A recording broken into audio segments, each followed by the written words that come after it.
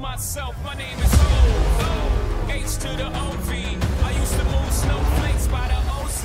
I guess even back then you can call me CEO of the ROCO. Fresh out the frying pan into the fire. I be the music man's #1 supplier. Flying in a piece of paper bearing my name. Got the hottest chick in the game wearing my chain. That's right, O, not DOC, but similar to them letters. No one can do it better. You can blame Sean, but I ain't invent the game. I just roll the dice trying to get some change.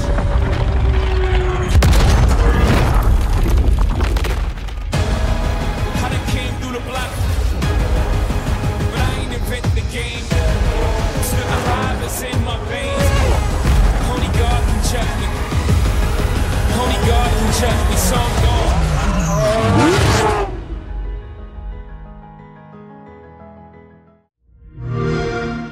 Play it day one with Game Pass.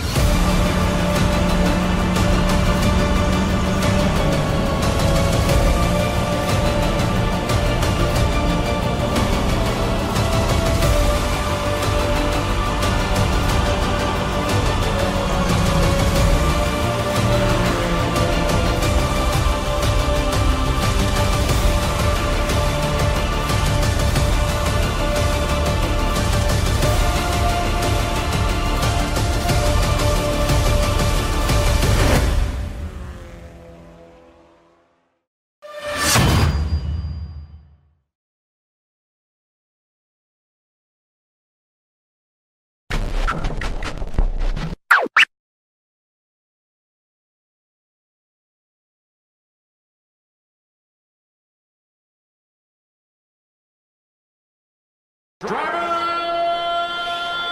start your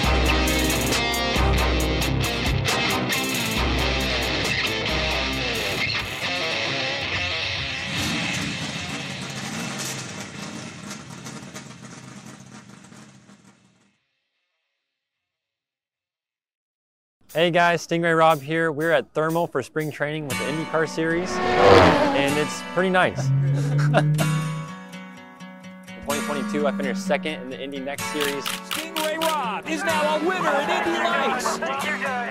And that created an opportunity for me to move up into IndyCar. And we were able to join on with Rick Ware and Dale Coyne Racing. I gotta say the 51 car feels pretty good. It's only day 2 with the team, but I feel like we're working really well together. We still need to get some systems in place, but that's all part of the fun. And that's why we're here at spring training, create a baseline that we can work from. Day 1, it seemed like that was kind of the main idea, was finding a rhythm. Day 2 is just working on the little details and then figuring out what I need from the car to go faster. What do you want to accomplish in this last session? I want to go fast, that's for sure. We need to close the gap to the front guys, and I think we can do that. We're on the right track. You know, ever since I was a little kid, I've wanted to be an IndyCar driver, so now stepping up to that level and getting to see some of the legends and heroes of where I've wanted to be, it feels a little bit surreal. I'm still waking up every morning, pinching myself. I'm just a small town Idaho kid, but I get to live my dream out, and it's very exciting to do so. And to see those guys in person and have them greeting me, it means a lot.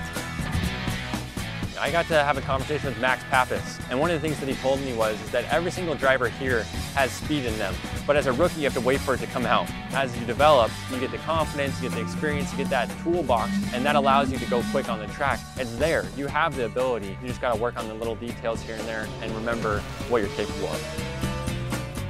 St. Pete is one of my favorite tracks in the world. I mean, it's crazy to be starting on a street course first race of the year. As a rookie, you're just looking to survive. St. Pete creates those good opportunities so I can gain my confidence in making moves with other drivers. They obviously have their experience, but I need to learn a lot from them. Thanks all for tuning in, and we'll see you for race 1 at St. Pete.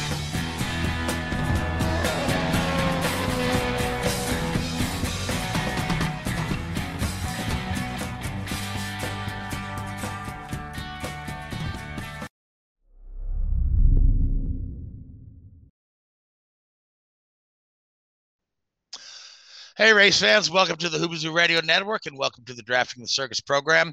My name is Frank Santoroski. I'll be your host for the next hour as we talk about everything racing. First off, I want to thank Xbox and Forza Motorsport for sponsoring us. You saw that clip ahead of the time. That thing is going to be free for Game Pass users coming up soon, and that's just a great game, so definitely look into that. Joining me on the panel today, I've got Richard Uden, Lee Vi, and Luis Torres. Fellas, how are you guys tonight? Good, thanks. I'm good. I'm excited. Yep. Well, we're still in March. It's still March Madness out here. Still March Madness out here, absolutely. So we've got a very special guest in with us today. I've got NTT IndyCar Series race car driver Stingray Robb, right in here with us live as we speak. He's a rookie this year, Rookie of the Year candidate. Stingray, first off, congratulations on your promotion to the IndyCar Series. That is the lifelong dream of every young racer to make it to the top tier of motorsports. So, I mean, congratulations on the job well done there, and welcome. And how are you tonight? Thank you. Yeah, thank you guys for having me on the show. And like you said, it is a lifelong dream. I'm still pinching myself, trying to figure out if this is real or not, but it's pretty good. So yeah, I'm just enjoying life now. We're in between races. We go to Texas on April 2nd. So just getting ready. Preparation is key in IndyCar. So trying to make the difference off the racetrack so that when we arrive, we're ready to go. All right, fantastic. Now, I'm sure, like we talked about off air, that the first question you're always asked is Stingray your real name? Because, but I know that it is, but it's your story, so I'll let you tell it really quick, and then we'll talk about some straight up racing stuff. But go ahead and share the story of the origin of the name Stingray. Yeah, I mean, obviously it's a standout name. Most people don't really think it's the true name until I pull out my license plate and I say, it's my real name. Look at this. But the story goes that my parents were big Corvette fans, and so they decided to name me after the Stingray Corvette. The longer story is that both of my grandfathers had Ray in their name. And then to further that, my dad's side of the family's heritage is from Stirlingshire, Scotland. And so in Scotland, Stirling is shortened to Sting. And so Sting is actually short for Sterling. And then both my grandpas had Ray. And so Sting, Ray, plus the Corvette. Here I am, now a race car driver. Worked out pretty well. Yeah, it worked out Fantastic. great. Yeah, so yep, because that is like we're talking about. That is a classic race car name. So, but so you are running with Dale Coyne and Rick Ware, and I'll tell you, I'm old enough to I remember Dale Coyne when he was driving. And that's before like you and Louise and Richard were born. But Lee remembers, or maybe you were around, Richard. Yeah, Richard, you're older than you look. It's only a few years, like Only 4 a few years. years, yeah. But the thing I like about the Coyne team is that this is a team that, while they're classified as a smaller team, they consistently, to use a boxing term, they consistently punch above their weight, and they have that potential to. Right. They have as many race wins as, say, Ed Carpenter does, right? So, what's your overall feeling being Dale Coyne? Are you feeling kind of comfortable with your engineers and stuff? Is it feeling like home for you yet? I know the season just started. Yeah, it's definitely getting better. We're pretty limited on track time. It's not like the old days where you could go out and put 60 days in the car in the off season. Now you get 3, and those 3 days you got to make count. So I was pretty fortunate to get those 3 days close to when the season started. But I mean, from Laguna Seca in September as the finale race to testing in January, that's a lot of off time. So it's a lot of time away from the seat and not knowing what you're doing. So I've just been working on developing that relationship with my engineer and, assistant engineer and Dag and Dale and everyone involved in the team.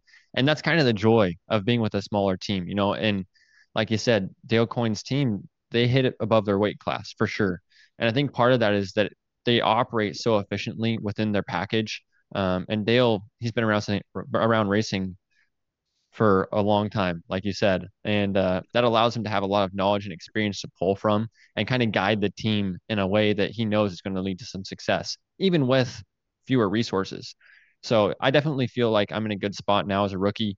My teammate is David Malukas, and he was a rookie last year, kind of going through the same ladder system that I did. Finishing second in the Indy Lights Championship in 2021, he stepped up last year and did pretty well, finishing on the podium at Gateway and had some good strong results here and there. So I think that just goes to show what we're capable of. I think that as we develop the car around the two of us drivers that have a similar driving style and the teams working well together and we're developing more of a cohesive program, it's just going to keep getting better and better. In fact, so you already answered my second question. I was going to ask you about your teammate David Malukas. So I think you're reading my mind there a little bit. So that's a scary place I guess to be. You got. Oh, you can read my mind. It's like a short story. Come on, but anyway. So now when we're talking about guys coming out of the Lights series, right?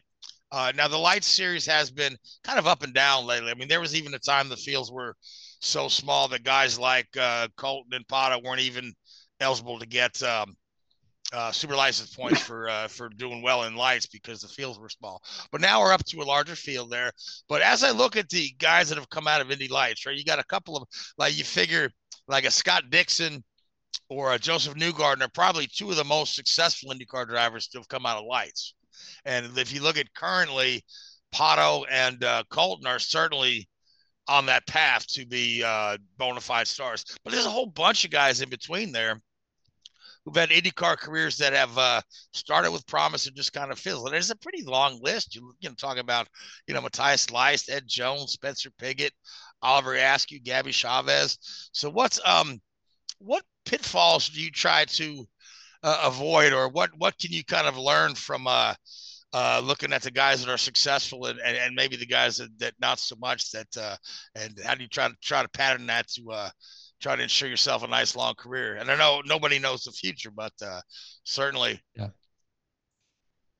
Yeah. I think there are a lot of guys, and I think it's going to be the way the IndyCar operates, right? Because it is such a tough field of drivers. So there's no room for fluff, right? There's no room for that driver that might be good enough, might not be good enough. So you got to be something special to make it into the IndyCar series. And one thing that I was told by Max Pappas at the beginning of the season, even before the first test at Thermal, he pulled me aside and said, "Stingray, everyone in IndyCar has speed in them. They're all capable of driving fast.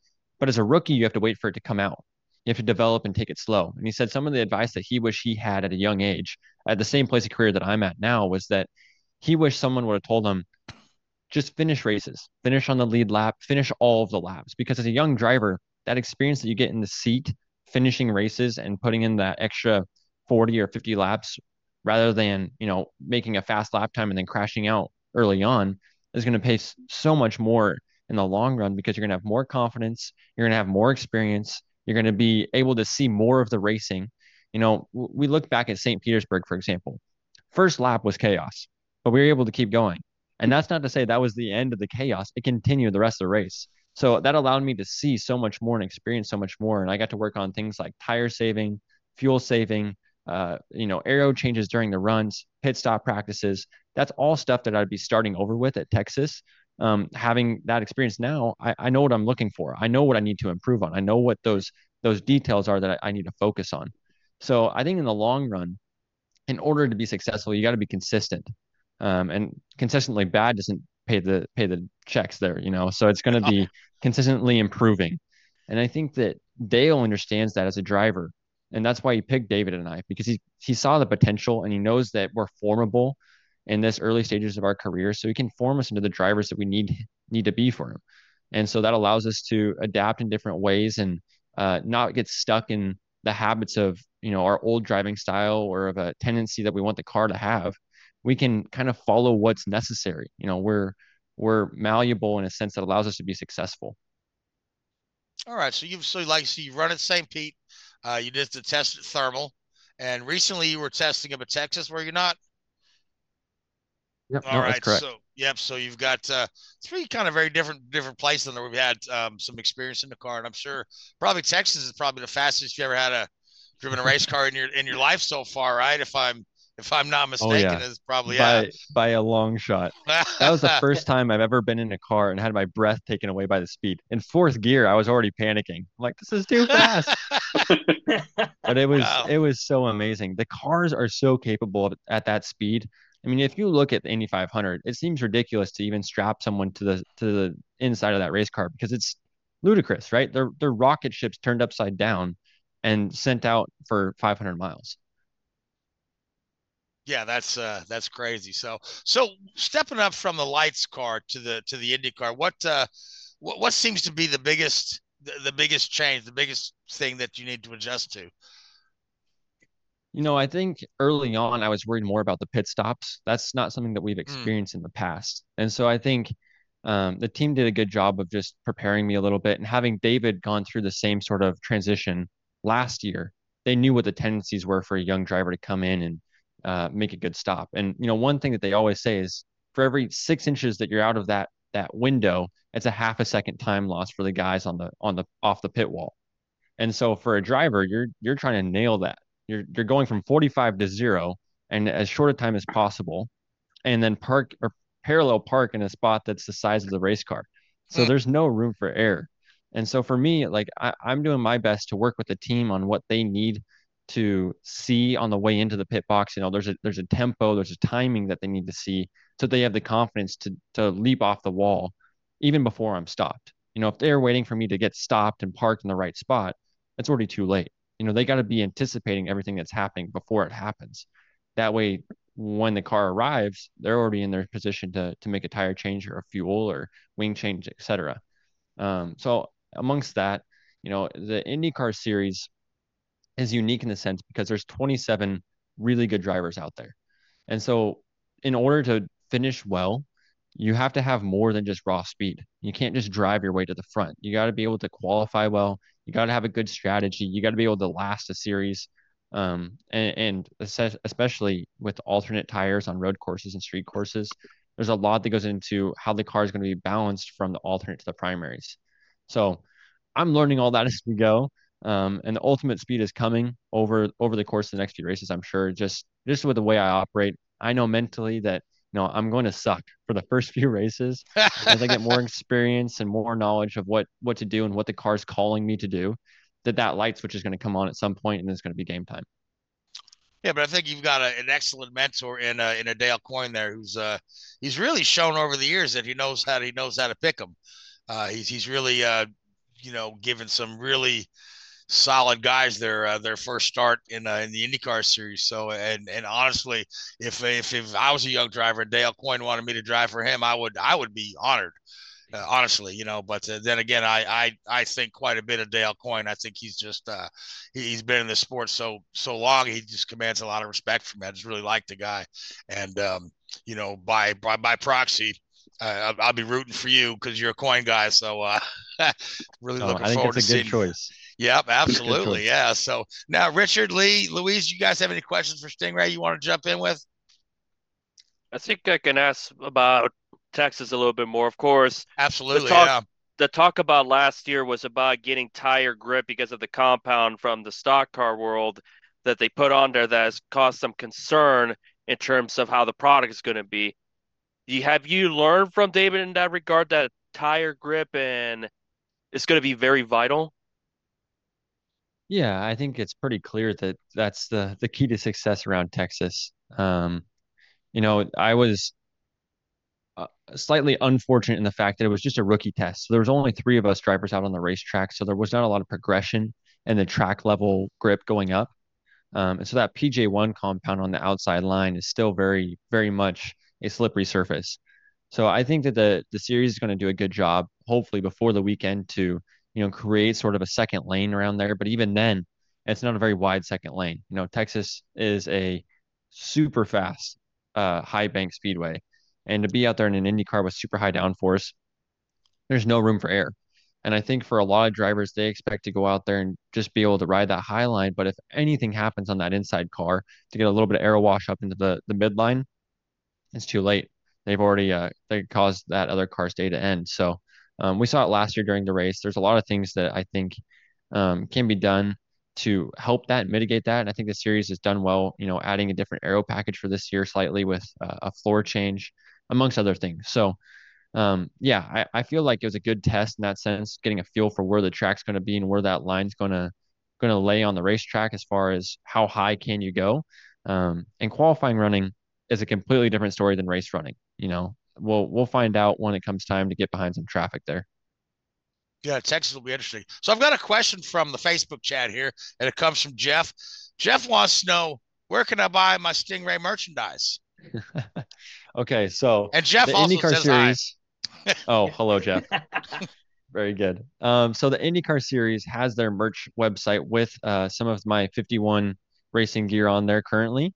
And then we're actually in the process of designing some more t-shirts and sweatshirts, hats, etc. So IndyCar website is the only spot right now, but hopefully on my own website we'll have some stuff soon. All right, fantastic. And your stuff will be available when we all get to the Speedway in May. Should be in all the gift shops there. I hope so. I hope so. Yeah, that should be that's the ultimate time to sell. You got a lot of people coming through the shops there buying gear. So, Richard, do you have a question there, buddy? Yeah, quick one for you. First, thanks for coming on the show. It's great when we get the drivers on and get your driver's perspective. But one of the things you mentioned earlier there was, you're in this rookie category now, and this is a learning process for you. The first half of the season at least is just acclimatizing to what's around you, this new environment, new car, new engineers, new team. And I'm sure there's always this balance. To me, in the last 20 years, you look at something like Scott Dixon is a fantastic example, and I'm sure Scott will admit himself he hasn't always been the fastest guy out there when he's won championships, but he's been so efficient at picking up the second, third, fourth, fifth place finishes that win him the championships, and just checking off those points, week by week. That I'm sure for something like yourself is a real sort of benchmark. And then you see other guys who have arguably been faster, but not maybe had the success. But everybody looks at them as this really fast, talented driver. And how do you sort of try and balance that expectation and that natural progression of just ticking off points and getting good finishes, as opposed to the trying to set the blistering fast headline grabbing laps that everybody looks at? Yeah. I think it's very natural for a driver to want to be that blistering lap driver, right? Like that's why we're race car drivers. That's what we live for, is that last 1 or even 0.5% that no one else can get. That last tenth, that last 2/10. That's what really, really is what drives us mentally, I think. And I love the feeling. I mean, I've said it all along that in go-karts and cars, everything, it's that last whatever it is, that last little light bulb that comes on, and you're just able to drive without thinking. It's subconscious, it's natural, it's intuitive. And so I think that we're all pursuing that, and it is actually a more difficult job to tone it back to what you're talking about, like with Dixon, to a level that's like, for example, Will Power. Will Power is a great example of this. Last season, when he won the championship, he said that he worked on himself mentally during the off season so that he could be more consistent through the season. And because of those consistent results and not the big dive bombs or the sending it off the racetrack or just the risky moves, he was more accountable in that sense of just bringing the car home. Don't throw it away trying to gain one extra spot. So I think for me, I'm definitely more of the I won't say conservative, but play the long run, be consistent. I'll pick up the seconds and the thirds plenty of times before I'm going to get a win. And I think that that's going to pay big dividends in the long run. And that's kind of the process now. Like I said, everyone in IndyCar is there for a reason. They're all really, really, really good, talented drivers. I mean, I don't even know how many Indy 500 winners on the grid now, championship winners, race winners, pole setters. So it's just like you look around the paddock and there's no room to make a mistake. And so it's just like, what do I need to develop myself, be honest with myself, and then work from there. If I don't know what my flaws are, I'm not going to improve. So I have to figure out what those things are, and then I can go to work on them with the team. Yeah, and it is difficult as well, and it's not just in racing, any sport, any professional sport, to be, as you say, that honest about yourself is quite difficult to do, isn't it? Because, you know, modern society often sees honesty as weakness in a way, which is a horrible way of looking at it. But you know, you've got to do that. You and I've worked with some young drivers, and you know, the ability for them to take a step back and go, you know, this is an area I need to improve on. This is an area that I can find time on. Is invaluable, but it's almost doing that, and you know, away from the spotlight, away from the limelight. And I think some of the guys that have come through the IndyCar series recently haven't had that opportunity. They've been thrust into the limelight, and you know, they're as fast as anybody, but it's a struggle for them to actually achieve their end goal because, you know, if they suddenly start thinking that fifth's a good result, people start questioning them. Yeah, absolutely. I think you nailed it. You know, one of the things that I think a lot of drivers look at is that standard. Who is that standard? And I think for this generation of drivers, we can probably look to Max Verstappen, right? He Yeah. came out of karts right away and was winning championships and was the Red Bull's number one driver. And I think that kind of drove a little bit of some craziness into the current level of drivers that are they're almost desperate, right? And that Yep. level of desperation is not productive. And so for me, No. like, I don't feel that desperation. There's got to be some sort of humble confidence that you have as a driver of like, okay, I've put the work in away from the track so that when I show up, I either know what I need to work on or I know that I can work on it. You know, you have to be recognizing those things constantly and adapting and seeing what those variables are that you can control. But sometimes you just can't control them. You know, I think a lot of people look at Max Verstappen, they're like, oh, he's a natural talent. He went very few races straight to the top. And it's like, you Yeah. didn't see all the work you put in. I mean, that's thousands and thousands and thousands of hours. And there's Yep. actually a great book that I read when I was younger. My dad and I would be on the road trips to karting events and whatnot, and we got it on audiobook. But it's called The Outliers by Malcolm Gladwell. And it talks about the 10,000 hour rule. And you have to Yep. spend 10,000 hours doing anything it is that you're doing in order to be great at it. So whether it's flying a plane, cooking, mopping, building a racetrack, being an architect, or driving a race car, you got to put that time in before you can be great at it. And so as fast as you can do that, the better, but you got to do it efficiently. You know, you don't want to practice being bad at it because that's what you're practicing for. So practice being great, Yeah. get the basics right, and it's going to carry you further. Even if it takes a little longer, that Yep. 10% further that it will take you is going to be worth it in the long run. Yeah. And it's so hard because, you know, and again, it's like all sports, but I think racing is one of the prime examples because the fans don't see what you do. You know, if you take like a basketball player or a football player or whatever, they see you're physically active. You know, they see a guy running around a field or a court or whatever. And so they expect, well, that's the training part of it. They'll just do the same thing repetitively during the training. But people don't see that about race car drivers. They don't see the hours that they'll put into a gym or the hours they'll put into a simulator to get to where they are. And I think that's a real shame. And I think it's something that the marketing side of every major motorsport could do. You know, NASCAR and IndyCar, especially. I mean, NASCAR is the prime example. You know, they look at the NASCAR and think, oh, they don't do anything. You know, they just sit there and drive a car for 5 hours. How hard can that be? But you know, Toyota, we've got the Toyota Performance Center where all the drivers are, and those guys are in there at 6 a.m. They're there for hours with dietitians, nutritionists, sports scientists, psychologists, all this sort of stuff. And in a way, I really wish that these sports would start to push that side of it as well to really give an understanding of what you guys go through on a daily basis because 90% of the fans don't have any clue. Absolutely. And it's not just physical, it's the mental side as well. Yeah. You know, we're making split second decisions on the track, but you also have to make the right calls off the track. You know, we're working with our engineers hand in hand to try and figure out which direction to push the car, which direction do we take the balance of the car so that when we get on the track it's doing what we want it to do. So there's a lot that goes on behind the scenes that it takes to get out and be fast. Yeah, I really wish they'd push that more. I mean, I would, as an engineer, I would say that naturally, but you know, I really wish that you know that these TV shows, these documentaries that are now surfacing about these sports would really sort of open people's eyes to it because I think it's a whole aspect of the sport that really doesn't get coverage that it deserves. Absolutely. Yeah. Lee, do you have anything you want to jump in with? Yeah. Quick question. First of all, Stinger, thanks for joining us tonight. It's just such a moment to be sitting here talking to like a race car driver on the Indy circuit. Never thought in a million years I'd be doing this, but thanks for joining us. So we talk about like there's big term goals. You obviously want to win a race, get to the podium. What are some of your small term goals this season? Like you talked about the 10,000 hour thing, um, 10,000 laps. Do you want to be on, finish all the laps? What are some of your small term goals for this season to help get you, to that win? Yeah, I think a big goal for this year is to be rookie of the year. There's four of us vying for that, but I have got recent experience with my teammate being in that same position last year. So I think that it goes to show we're capable of doing that. Just got to get all the variables right. So that's definitely on the table. And I think as a smaller, more short-term goal, it will be to finish all the laps and all the upcoming races. I think Max Pappas put it perfectly to me. He said, for the next four races, don't even worry about ultimate lap time. Just worry about finishing the lap and not making mistakes. Just get your pit stops right. Don't crash. Don't.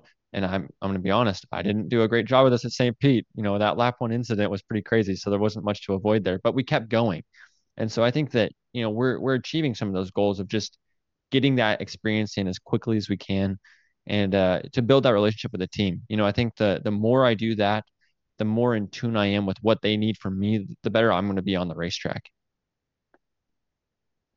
Awesome. All right. Thanks. So, Richard, Louise, you got anything else? Yeah, I'm I good could go for on now. all day, but I no, know we- you could go on all day, yeah, but we don't have all day. So and so could I, but I don't want to dominate the interview. I want to make sure you guys get yours. Go ahead, Louise.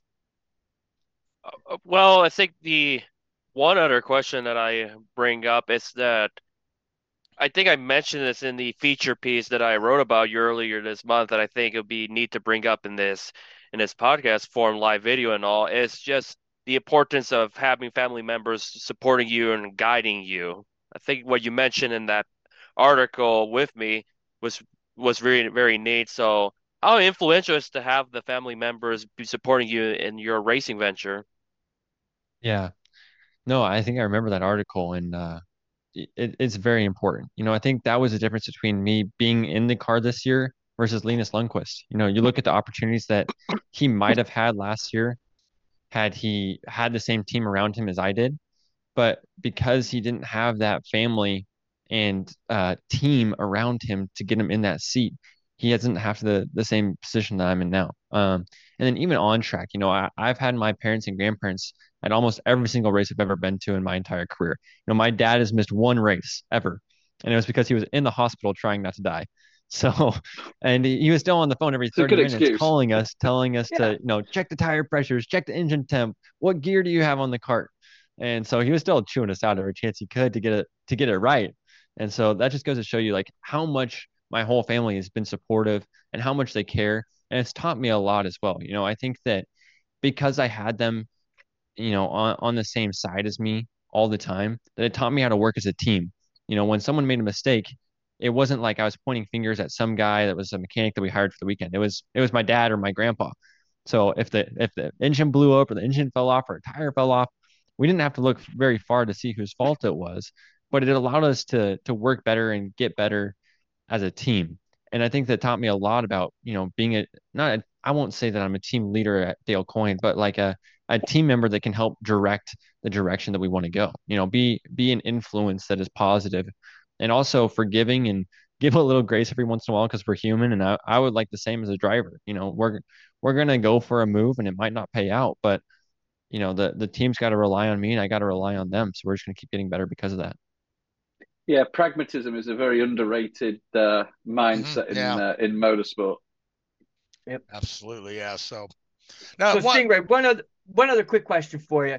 Coming out of St. Pete, you mentioned, wasn't lap one was a tough one. Looking back at St. Pete, what was one of the biggest learning lessons that you brought out of St. Pete that think you're gonna help? It's gonna help you this year.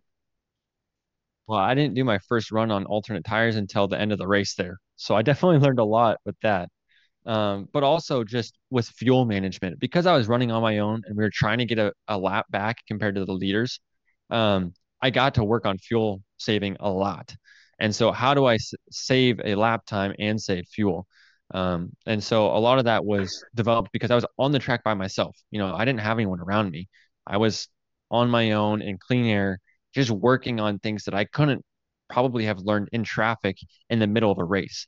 So I was kind of thankful, honestly, that we had that situation where I was able to just get a lot of laps in a row, trying different things and working on different things. And we got pretty good at it. We hit some fuel numbers that were pretty staggering considering the pace that we had.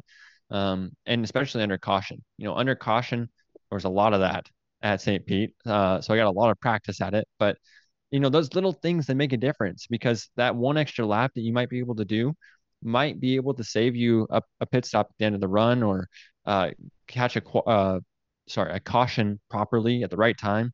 And so just all those little details, all those little tools you can put in the engineer's or strategist toolbox throughout the race just creates more opportunities to move forward in the field. All right. Now I want to ask you this. Taking a look at the schedule here. Obviously, you've got the Indy 500 coming up, so I know everybody looks forward to that, and that's going to be a great moment in your career. But other than Indianapolis, when you kind of look at the schedule, what's one of the tracks you're most forward looking to compete on? Oh man. Let's see. The next race is Texas, so I'm gonna say that one, and the one after that is Long Beach, and the one after that is Barber. No, I'm just kidding. You'd be able to get a NASCAR drive with responses like that.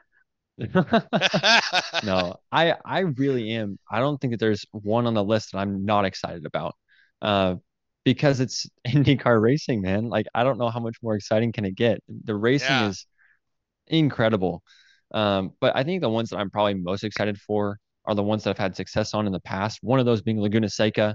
I know they got a repave this year, so I'm excited to see what that's like. It was getting a little rough and a little bit abrasive for the tires over a long run there last year, at least in the Indy Next series. So I'm excited to see what that'll do for changes this season. Portland is one just because it's close to my hometown. I say close, it's about a 6-hour drive, but it's as close as we're going to get to Payette, Idaho. But it's nice to have friends and family out there that are willing to come out and support. And Long Beach is one that I've been to and I've watched, and I can't wait to get out on the track. I mean, that's a classic, vintage, historical track that I think we may not see for too much longer. I don't know how long it's going to be around, but I hope it's around forever. Yeah, me too. Yeah. Mm-hmm. So I got another question from our Facebook chat coming from Jeff again. Now, Jeff is making reference to the fact there's a lot of folks talking about, Linus Lundqvist not getting the ride after winning the championship. And some folks have, referred to you as a pay driver or bringing funds to the team. And I'll just tell you briefly what my thought on so-called pay drivers is. But I firmly believe that the ability to make business partnerships and raise funds is a skill every driver should learn from a young age, and it's every bit as important as learning how to save your tires or save your fuel. But Jeff says that team is looking for the whole package. So what he's saying is that what kind of advice would you give a young driver aspiring to be on the path that you're on when it comes to being able to secure the ride when you're ready? Yeah, that's a tough question because there's a lot that goes into it, and it cannot be up to the driver alone. Like I said, it takes a team of people, a village, to get anyone to this level. And so for me, I was pretty blessed to have the parents that were willing to give that support all the way through the ranks. And so early on in my career, my parents spent all the money that they could and could afford to on my go-karting career. And so they owned a small grocery store. During the summer, when I wasn't at school, I would go work in between races. I was throwing freight on the shelf and working hard to try and help them out as much as I could. And then on the race weekends, they would hop in the truck and they'd drive me to and from races. So without that support, I wouldn't have even made it to a racetrack, let alone done it consistently and been successful at it. And so I think like the biggest thing that I can tell anyone is just get a good group around you. Find the people that you want to learn from. This is in life. Forget racing. Like there's a key to success in life, and that's like, who are your 5 best friends, or who are the people that you spend the most time with? That's who you're going to be like. And so if you want to be the best race car driver, surround yourself with great talents, great engineers, great mechanics, great experienced people. And maybe they're not the most successful, but they have something that you can learn. And so for me, like that was very important early on. Was like, who can I learn the most from? And then when it came time, like on the funding side of things, we had the right people step into place. My manager is Peter Rossi, and his son is Alexander Rossi, and they used a similar program to get him to IndyCar the way that I have. And so that program got, handed to us essentially through Peter as my manager, and it allowed us to utilize it as a tool to work my way up through the ranks. And without that, I wouldn't have made it anywhere. All right, fantastic, man. Good advice. Good advice. So, yeah, we are just about out of time for the interview segment. So, I do want to allow you to go ahead and let our viewers know where they can find you on social media, where they can find your website, and yeah, where they can learn more about you, or buy that merchandise when the time comes. Yeah, there you go. Well, the merchandise is coming about. It's going to be on my website at stingrayrob.com. And then if you guys want to follow along in the series, our races are broadcast on NBC Sports or the Peacock TV app, as well as the Indy 500 will be broadcast all over the world in different locations. But yeah, follow along there. Our next race is April 2nd at Texas Motor Speedway. And then if you want to follow me, my handles on all the social medias, blah, blah, blah. I can't talk today, guys. I'm sorry. Um, it's at Stingray Robb. Pretty simple. And I think my Twitter's a little different. It's at Sting_Ray_Robb. Right. That's Rob with two B's, Stingray Rob. So we really appreciate you coming on, Stingray. I really wish you the best. You got Texas coming up soon, Long Beach after that. And Texas, that's just going to be something else. I mean, that's like nothing you've done in a lights car when you get all those cars on the track. So Amen. I'm really looking forward to. So hopefully you'll come back and join us maybe at the end of the season where we can congratulate you on your Rookie of the Year honors that we're all pulling for you to win. So, but again, I appreciate your time and thank you so much. And Keith, you wanted to go ahead and take us to commercial, and then we'll be back with the regular programming. And again, thank you, Stingray. Yeah, thank you guys. Thanks for having me Stingray. on. Thank you. You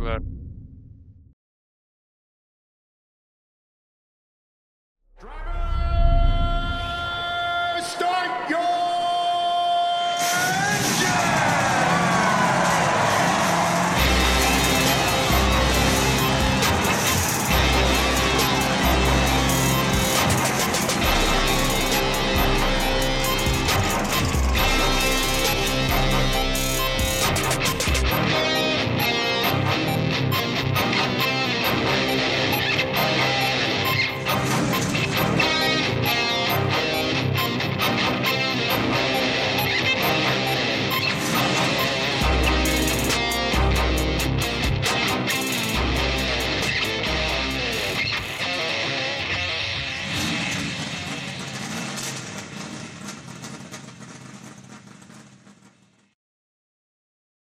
driver, start your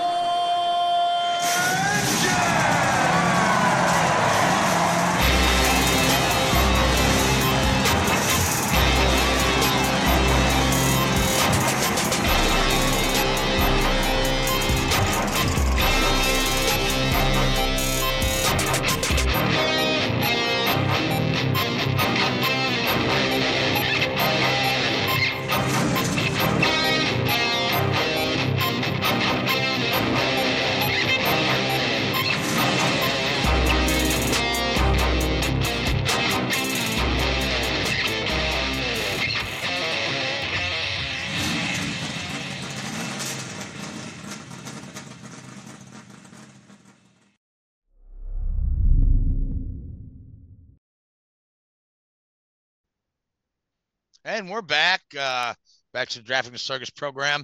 That was Stingray Robb. Follow him in the NTT IndyCar series this year.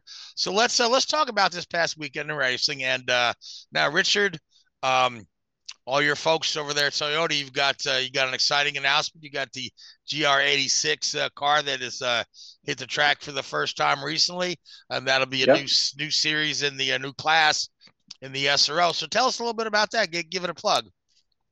Yeah, so GR86 is Toyota's smallest commercial vehicle that is available to the public. A small Supra, for want of a better word, small sports car. And just over a year ago, Toyota TRD management decided that they were going to make a single make series out of this car. to start in 2023. So a rapid timeline of development for this vehicle.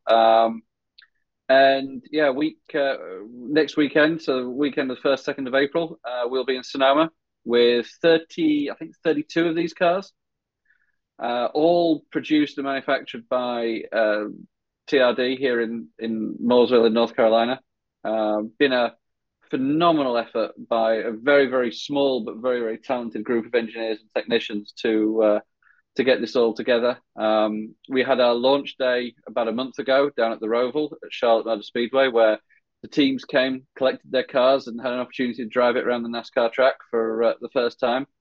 Since then, we've had sporadic testing by the teams throughout the country, and ramping up for the launch of the series in what, about 10 days from now. I'll be heading out to Sonoma on Monday to support that, and it's a great little car. It's the entry level to professional racing, should we say? It's above club racing. These are $125,000 cars, so they're a serious investment. But we've got some big teams at this level of GT racing involved, and they're going to be going out there, and they're going to be using it as drive development for their own programs. So, you start off in the GR86 Cup, you progress into the Supras, and then you put, the GT4 car and potentially GT3 and above.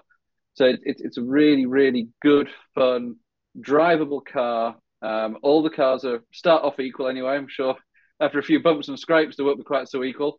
But it's been a great achievement by Toyota to get these to the track in an incredibly compressed time period. We've been working with some great partners on this, and really, really excited for what we're going to be seeing over the rest of the year. There's 7 race weekends, 14 races in total purse of over $1 million.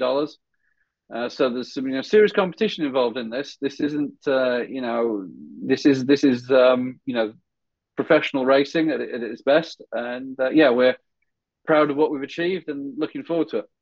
Yeah, I'm looking forward to seeing how they look on the track and how they perform. So let's talk about Atlanta, and certainly the most story of the weird is coming out of the Xfinity race. I mean, the two weird stories coming out is, number one, evidently, Keselowski doesn't lock the bathroom door when he goes in. But he's lucky that Tony Stewart wasn't around to do it like he did at Ward Burton. I mean, I don't know why that's national news, but the story from the Xfinity race is really interesting. Keith, do we have that clip of the Josh Williams getting ready to load it up? Oh my goodness! So here's a guy. Well, we're looking at Ryan Sieg, running in the and he's currently Xfinity running series, fourth. Josh Williams. But that's Josh Williams. And, pretty much who was asked, as I told you, to go to the garage for extending the caution. The debris came off his car. And a piece of he debris has parked came his off number his car, 92 which was essentially at the start-finish line. A piece of tape, right? And really, when it comes down to it. He's which walking extended the caution, so they told him that ends his day. To the garage. Look at which this. What an thought exit. to be ridiculous. So in his moment of defiance, he just parked it on the start-finish line and walked out of the car and waved to the crowd. Honestly, I've never seen anything like this before. Obviously, he was called to the haulers and he's been suspended for a race. But wow, I mean, Louise, what's your take on this? I think if I just kind of think about it myself, it is a little bit of a ridiculous rule to park the guy for that. It does not surprise me that he's been benched. The moment he got out of the car to where he positioned himself, it's like, yep, he gone for a while. But fortunately for him, it's a week, because it's more of a safety issue. Because you're at a hot track and you walk out like that. Oh, absolutely, prolonging it. I'm surprised the NASCAR didn't even red flag the race, because sometimes they're very trigger happy when it comes to red flags sometimes, or cautions. But in this case, they didn't do it for that cat at Atlanta, did they?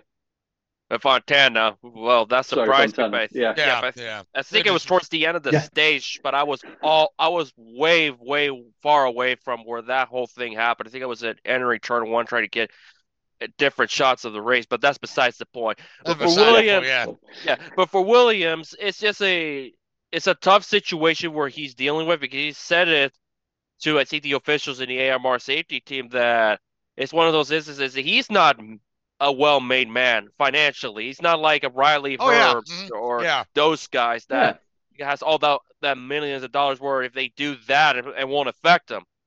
Fortunately for him, is that it's only a suspension. He's not going to lose points. He ain't fined for it. I think things mellow out hours and hours after the race because he couldn't get out of the hauler until the head officials would talk to him about it. But the thing for him is that a year ago for Williams, he was in a difficult situation because he left DGM, the team that he drives for now, to go for BJ McLeod, and he struggled to put that 78 car into some races. He struggled horrendously. That here's a guy that was doing really good, out driving his equipment from time to time for Mario Gosselin, goes to McLeod, struggles, missing races, and then he went back to DGM where he performed better. Missing a race like Coda may not be as impactful because it's a road course, but the question will remain, will he be eligible for a waiver? There's so many ramifications, but if anything, a lot of people recognize who he is now. He's getting a lot of followers for it. Oh, sure, yeah. But I mean, going to become a fan favorite over time. But the rule itself, it's just mean the hard line. Yeah, the initial penalty is a really hard line, and I understand the guy's upset because literally, so you're reducing this guy's finishing position by pulling him out of the race, which is directly taking money out of his pocket. For something that really is very minor, just a small piece of tape or whatever. What do they call it, Richard? The sand. What do they call it? Barabond. Yeah, Barabond. Yep. Which is essentially tape, right? And very very sticky tape. That's pretty. Well, not sticky enough to stay in the car, I guess. Yeah, I mean, even if Fontana, like Gregson, had bare bonds and it was peeling off, and even the windshields were starting to peel off too. So I can understand that prolonging a yellow, but it's just a piece of. Well, I can understand where NASCAR's position is though, because if that tape goes to another driver's grill, it could impact their race. But they got to make it very clear to those people, because otherwise you're going to have a similar problem with some short track in Hickory, where the rules are very blurred. It's got to be specific, but sometimes they're not that way. Yeah, but I mean, either way, parking your car on the start-finish line is not really a smart move, but certainly, it's probably the most coverage the guy's ever had in his life. So, yeah, I mean, nobody else could have pulled it off. The guy's got a mullet. I mean, that's the only reason why it happened. Like, that thing was, I mean, business in the front, party in the back, all the way. That thing was amazing. All right, that's the one take I didn't hear all week on that. So, but let's turn our attention to the Cup race where we saw Joey Logano take another win. Joey's just seemed to be on a roll lately. The guy is good everywhere he goes, and it was he got the better of his old teammate on the last lap there. Brad Keselowski was having a really good run with his team there, but Joey was able to nip him right there at the end. We had a nice, clean finish without a bunch of overtimes, which is nice to see every now and again in NASCAR. So Joey Logano now, the points leader. He won at the Coliseum. He's won the championship last year. So, Joey's looking like he's going to have another really great season this year. Yeah, it's looking pretty good for Logano so far. And that's just when he was out front, nobody really could do much. Sure, you had a couple guys like Keselowski and the Penske drivers make some noise, but with some help from Corey LaJoie and even Christopher Bell, that really sealed the deal on what was a really dominant afternoon. It's just a question remains, can he continue that momentum? Yeah, well, it is a long season and we're really early in it. So, but we are off to COTA next. Yep. Interesting. We have a couple of interesting guest stars at COTA, a couple of ex-Formula One guys in there. I think we've got Kimi Räikkönen is going to be at COTA, as well as was it Jenson Button? JB. Yeah, Jensen's there. Yep. So that'll be fun to watch, see how those guys do. But anybody care to take a pick for COTA before we start talking about Formula One? Because we are kind of fighting the clock here. Ooh, you guys go ahead and I'll think about it. Okay. Lee's going to go with Kimi because Kevin Magnus is not entered. So, and neither is Jimmy Johnson. So. Yeah. I like Chase Elliott for this one. Chase Elliott ain't running. That's racing. Jordan, that's Jordan. That's what I mean, right? Actually, Jordan Taylor. Jimmy Johnson is racing this weekend. He is. Yeah, you're right. He is. Yeah. So, I left that one for you, Richard. Well, he was handed one road course win because Marcus Ambrose forgot the rules that one time, but that's besides the point. This is true. Yeah, but I'll in all seriousness, I'll go with Kyle Larson on this one. I'm gonna go with Allmendinger. I mean, hard to pick against Allmendinger on the road course. So speaking of guys that it's hard to pick against. So this year we changed up our Formula One picks because we figured Max was going to win all the races. So we decided to pick who would finish second. And guess what? Max finished second. So none of us picked Max to finish second.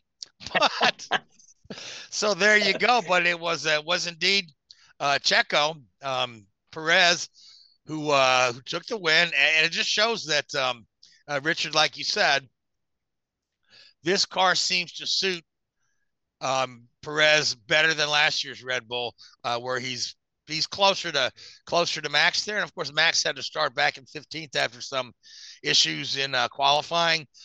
He again had some issues towards the end of the race where he really wasn't able to challenge for the lead there, which kind of upset him a little bit, and caused some social media comments that he's being a big baby, should be happy with second, but Max wants to win all the races, and here we are. He's already failed at that test early on. So Richard, let's talk about Saudi Arabia and those penalties after the race, which it took us a couple hours to figure out who finished third. So it was a race that really didn't, I think, set Formula One off in the best light imaginable. But a couple of comments really first.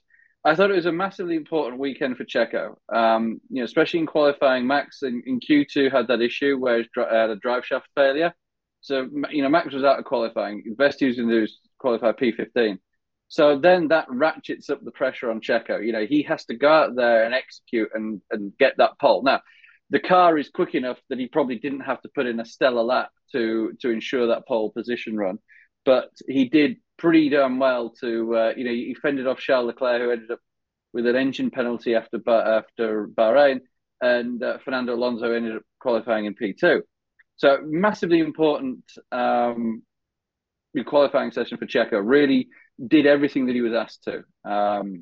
So that was a good, solid performance by Checo. Then into the race, as we saw in Bahrain, we had this silliness, for want of a better word, where Fernando was lined up. Actually, when you look at a head-on picture, he was considerably left in his starting grid slot compared to everybody else, but he wasn't massively out of line. I mean, if you look at, somebody shared a picture of Seb Vettel from 2017 at one of the races where he's almost pointing at 45 degrees heading into the other car.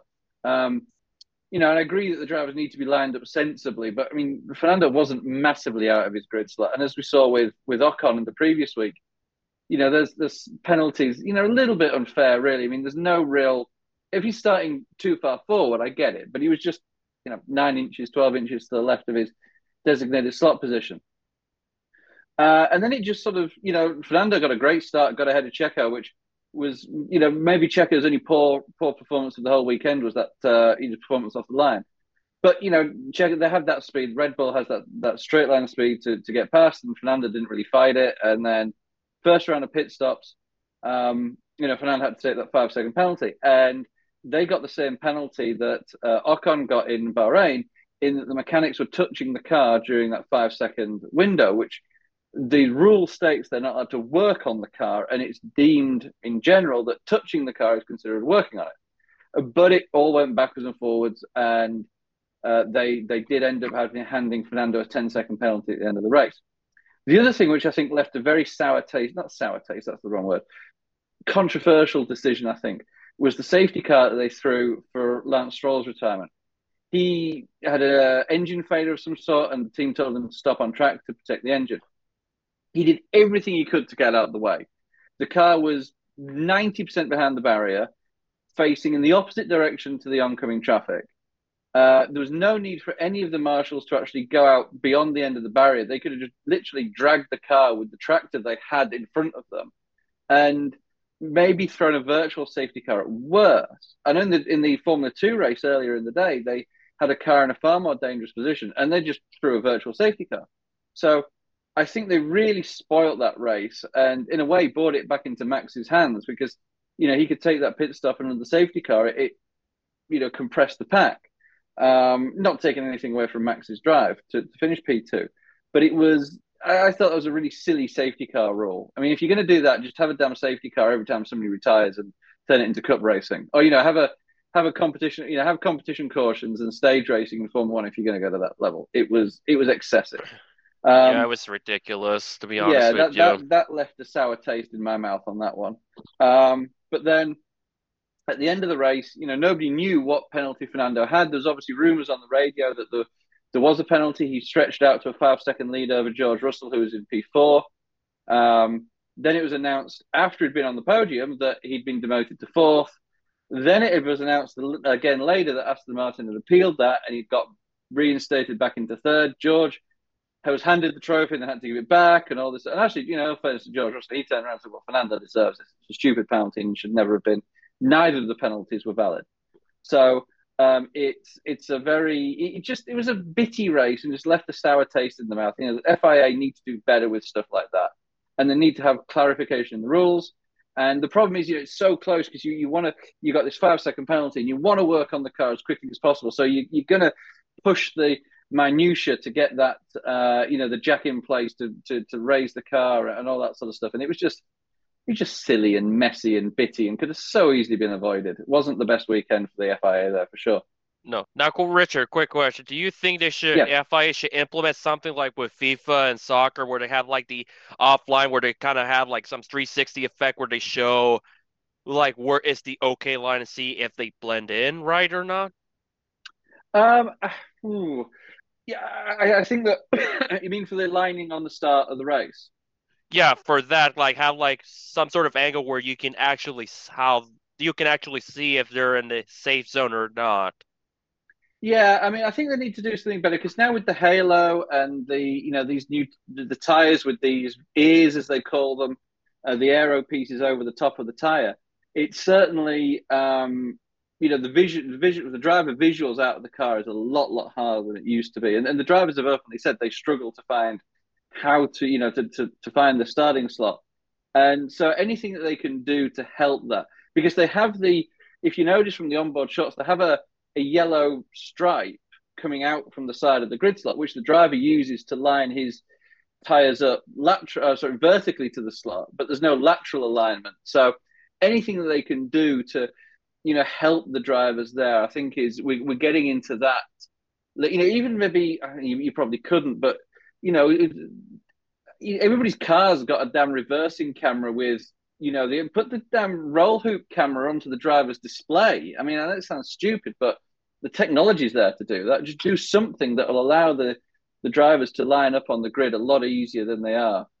Because, it's a silly penalty. It wasn't necessary. And I wouldn't say it spoiled the race, but it created unnecessary confusion.